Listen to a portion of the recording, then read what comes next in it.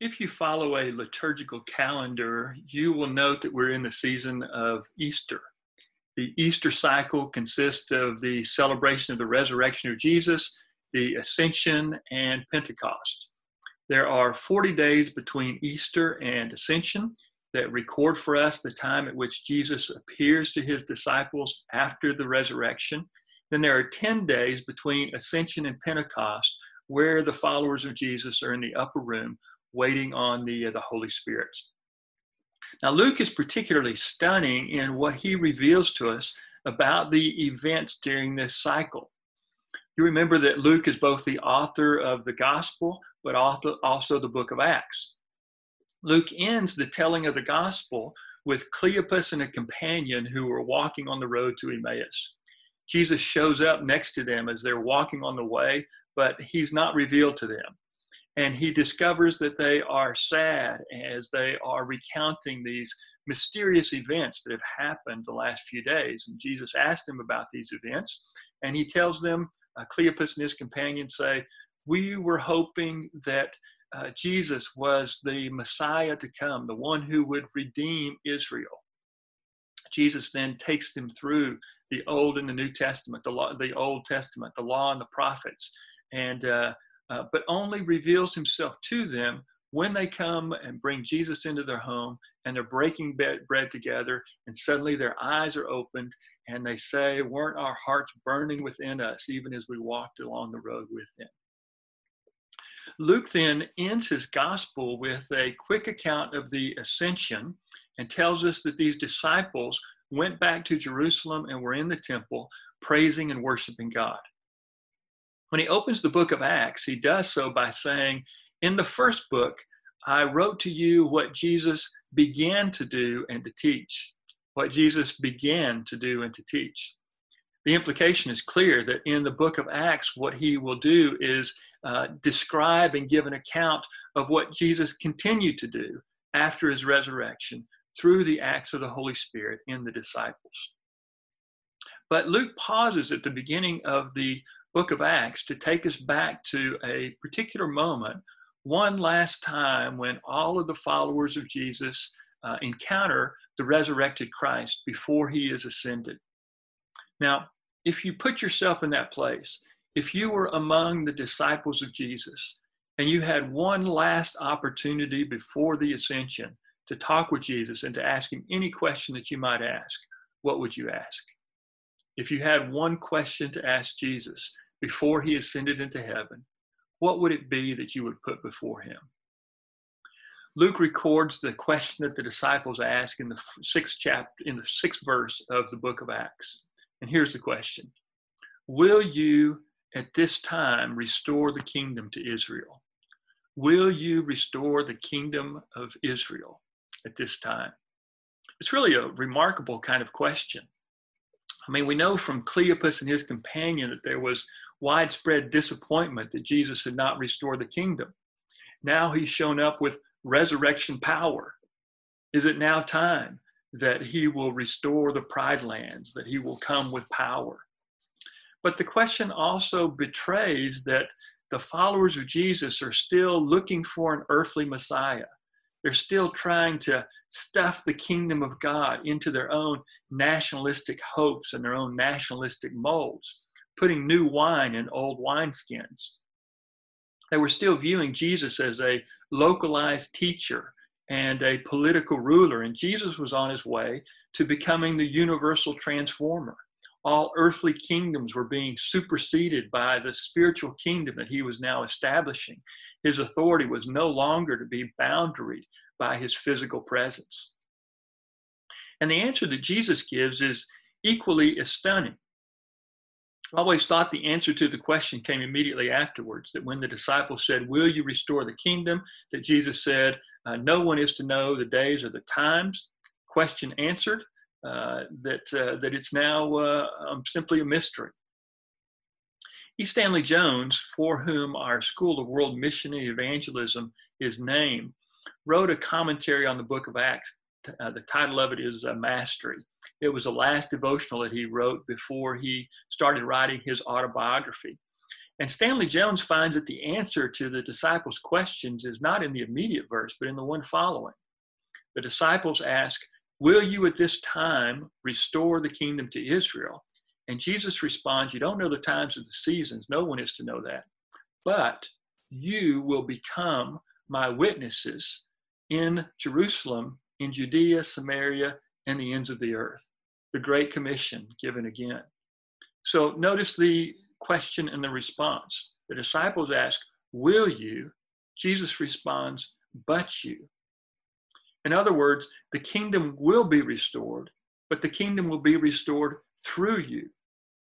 A fundamental shift is occurring in the mission of Jesus. There is now divine delegation, and it's captured by Luke in the way that he separates his gospel from the book of Acts and does so at the moment of the ascension. Prior to this time, the disciples could defer to Jesus, could look to Jesus for everything. Now Jesus was turning the tables and saying, "Now I am looking to you." Prior to this time, you look to me to use me for the sake of your own kind of agendas and trying to implement things, but now God would use them. The kingdom that drew near in Jesus was to continue its expansion, but it was to continue through the work of the followers. In the same way that Jesus took on human flesh and became incarnate to reveal what God was like, so now through the power of the Holy Spirit, the kingdom of God was to become incarnate. Stanley Jones suggests that without the incarnation, we would have had proclamation but not demonstration, that we would have tried to understand who God was through our own conceptions, and our conceptions of God would mediate who God was for us. But because Jesus took on flesh, he revealed to us what God was like.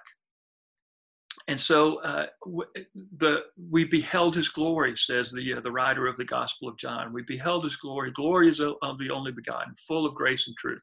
We know God because Jesus embodied God for us. Jesus was saying to them that I now want you to embody the kingdom. That what you were looking to me to restore, I now want to reveal to the world through you the way that the kingdom is like. Now, there's no way that the disciples are going to pull that off by their own power. The only way that's going to happen is by the empowerment of God, giving them the capacity to do it. So here's the scene. The band of disciples are now shuttered in place. They're waiting in Jerusalem for the promise of the Father. There have been 3 years of preparation for this time. Jesus has been walking with them, commissioning them, sending them out on a mission, breaking through their illusions, exposing their vulnerabilities and their slowness of heart to comprehend. They've come to the end of themselves, knowing that at the critical hour, they all fled Jesus in fear. He's brought them to a place of one final surrender, the very citadel of their being surrendered fully to him. They're emptied of themselves and so able to be filled with the Spirit. There are no prerequisites to being there, no credentials, no ticket to be punched. They are here, surrendered, trying to apprehend the one that apprehended them.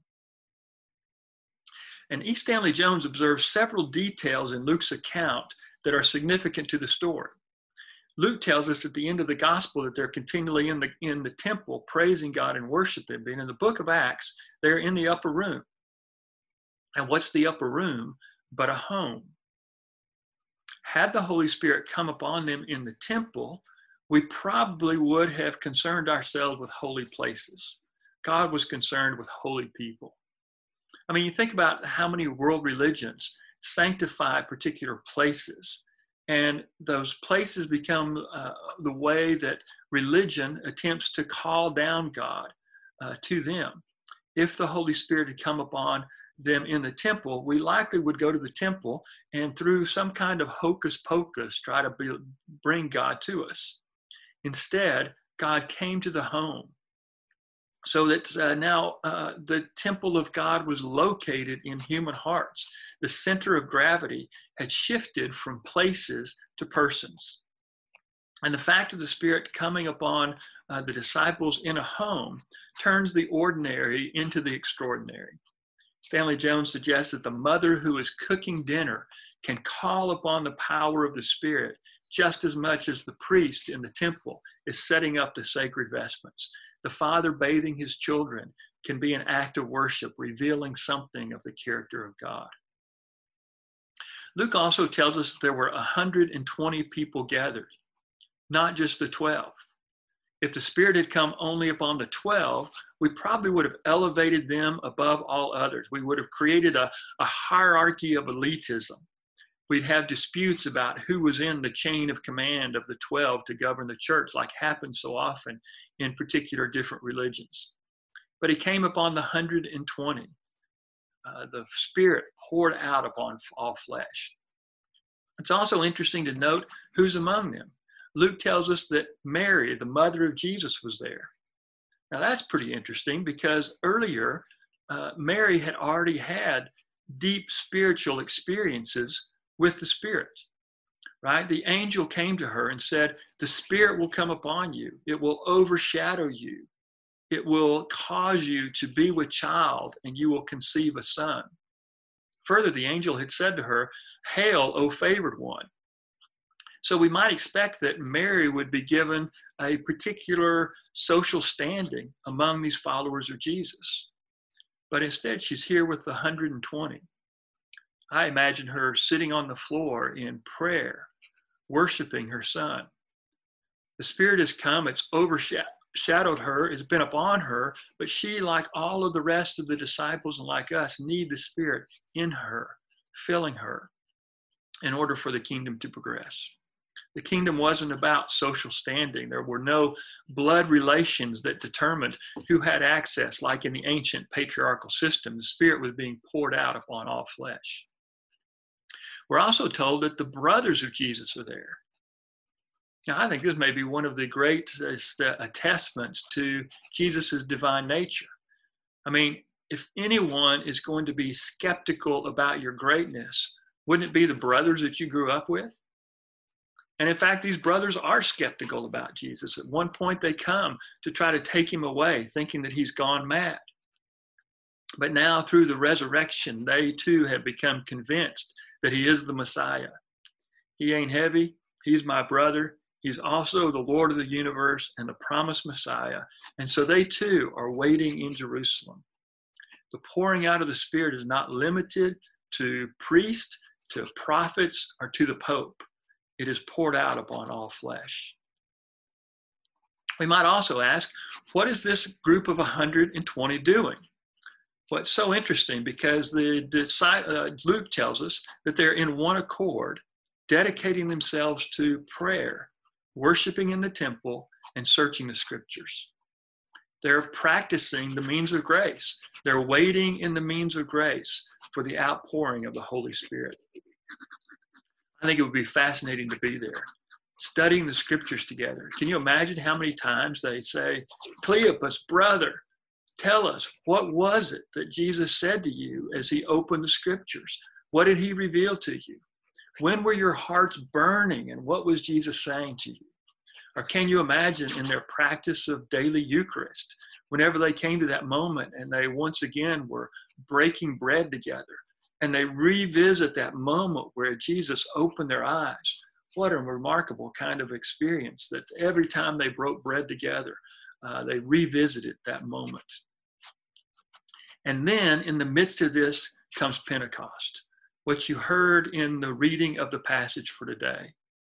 The rushing wind of God, even as his breath blows over creation in the very beginning, so now the Ruach, the breath of God, recreating things again.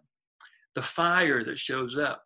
A.W. Tozer said the holiness of God is so ineffable that only fire can give us a remote conception of what the holiness of God is. But this fire, this presence of God that was there on Mount Sinai in the lightning, that was in the burning bush that appeared to Moses, that was in the pillar of fire that led Israel into the promised land, the glow that was between the cherubim and seraphim in the holy place, the Shekinah glory of God now coming upon them. The cleansing, consuming fire in tongues above each of them. God's sanctifying presence, not just with them, but in them, written on their hearts. The empowerment to be witnesses, the restoration of the kingdom had begun. But E. Stanley Jones makes this observation as well. Why did Jesus tell them to wait specifically in Jerusalem? Well, he suggests that Jerusalem was the place of their greatest failure. It's where they had abandoned, denied, betrayed Jesus. John's gospel tells us that they were shuddered out of fear for the Jews. Had the Holy Spirit come upon them in some other place, perhaps in Galilee, they might have stayed there praising God and worshiping, but they may have become ecstatic in their spiritual experience, but largely irrelevant. Waiting in Jerusalem, Jesus is asking them to face their biggest failure, to encounter the place where they had abandoned him, but now to do so with power and with association. Because if you can confront a problem at its core, you can solve it for good. And you see it unfolding in the lives of the disciples. In Jungian psychology, a primary question that's oftentimes asked is, as you meet with this client, what is this patient trying to avoid? What is it that they are running away from? In fact, Stanley Jones suggests that the biggest class of shut-ins today are not those who are not able to get out of their houses. It's those who are walking cases of shut-ins, who are outwardly out, but inwardly they're still stifled, still inhibited from the freedom and the glory that the God wants to give them.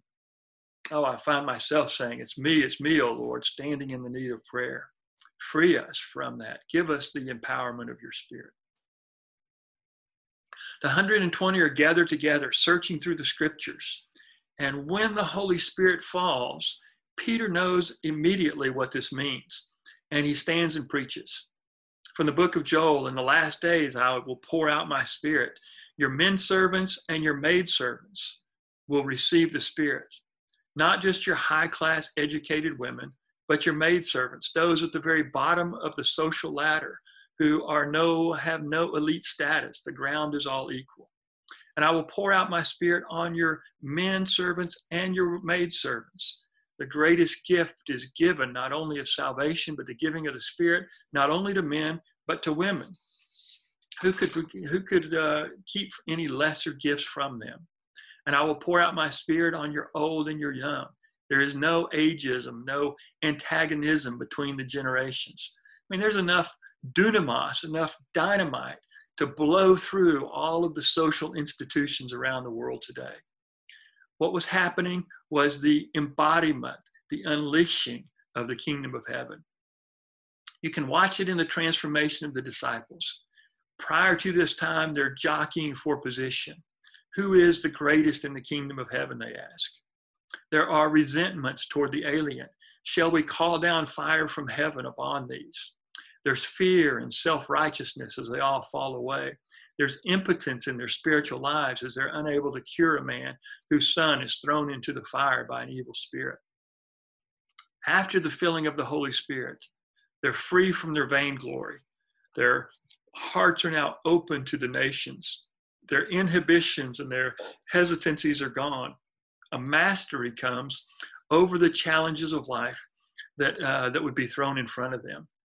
E. Stanley Jones takes this through the rest of the book of Acts and shows this mastery over suffering, over resentments, over jealousy, over dishonesty, over critical spirits. The Spirit is blowing through their minds, their souls, their customs, cleansing, controlling, consecrating their urges. I mean, it's interesting that nowhere in the book of Acts do you have scandalous, sensuous, or sexual kinds of encounters. The desires of the flesh are being reorganized. The ordering of their loves is not around sensuality or eros, but about agape, the palpability of the Spirit. This is disruptive innovation to the nth degree. The upending of social, economic, and political system. It's the basis of every revolution ever since. Think of it, 120 ragtag disciples filled with the power of the Spirit, and more change comes in their generation in the next 30 years than has ever happened on the earth. In fact, every revolution from this time will find its basis in what happens at the day of Pentecost. And we can think about other kingdoms that have emerged but have since disappeared. Caesar, Napoleon, Hitler, their kingdoms came and are now gone. Yet the revolution that was started with these 120 is still going on today. This ordinary people who are filled with extraordinary power of the Spirit, with moral and spiritual mastery in how to live life.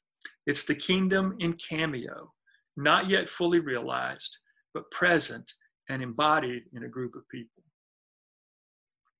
Well, dwelling in Jerusalem are Jews from every nation around the world. They hear the rushing of the wind and the multitude comes together. And how interesting that it's the Spirit of God who reopens the upper room. Every nation is confused, but Peter stands and raises his voice. Now, without hesitation, no fear is gone, eager to be identified with the risen Messiah. And he says to these, you took Jesus by lawless hands, you crucified him, you put him to death, but God raised him from the dead, exalted him to the right hand of God. 3,000 people repent and are baptized. This is the explosive launch of the kingdom of God, the spreading of the gospel message through the disciples to the ends of the earth as their witnesses to those who come from all parts of the world. Well, one final word from E. Stanley Jones to bring Pentecost into the time of this pandemic. Oftentimes we celebrate Pentecost as the birth of the church. Now that's perfectly appropriate. And yet Stanley Jones observes that the Greek word for church is the word ekklesia. Ekklesia only shows up in the book of Acts in Acts chapter 9. So what is birth? Well, the Greek word that is used in the 2nd through the 4th chapters of the book of Acts is the word koinonia, fellowship. It's characterized for us in the continuation of what happens after Pentecost, that the disciples meet for teaching and proclamation, for worship, for the breaking of bread, and for fellowship, meaning it's particularly the sharing of possessions with any who had need. The church then, the ekklesia, grows out of the koinonia, the fellowship. It's renewed by this particular fellowship. In fact, Stanley Jones suggests that the koinonia is to the ekklesia what the soul is to the body. The soul gives it life. When the church becomes dispirited, the church has to recover the vibrancy of the fellowship, the koinonia, the power of the spiritual community. History bears this out. In revitalization movement, it's oftentimes a visionary who sees the church operating in a different way and begins to pull people apart. The ekklesia, the ecclesiola in ecclesia, the church within the church as a movement that renews the church as the institution. The reality is that the life of the church has always been centered in a smaller community of holy people who walk in the power of the Holy Spirit. Well, so much more could be said, but what we find is after Pentecost, as Pentecost happens, the followers of Jesus continue daily. They meet from house to house. They eat food together with gladness and simplicity of heart. Sounds a lot like the church in these days. When a lot of programming is shut down, when Christian lives are stripped down to its simplicity, it will probably be some time before we can meet again in large gatherings. But what is happening is the koinonia. Could it be that God is stoking the fires of our imaginations to hunger for and to experience again the koinonia coming into full strength? When social boundaries are disrupted, when new digital pathways like the Roman roads are being established along which the gospel may be carried to the ends of times, when we're in days of reopening and our hearts are inclined as we encounter people to watch over them in love, to bear one another's burdens, it may just be that his empowerment will grant us favor with people from every nation once again. Will you at this time restore the kingdom of Israel? But you, said Jesus, will be my witnesses, first in your Jerusalems, in Judea and Samaria, and ultimately to the ends of the earth.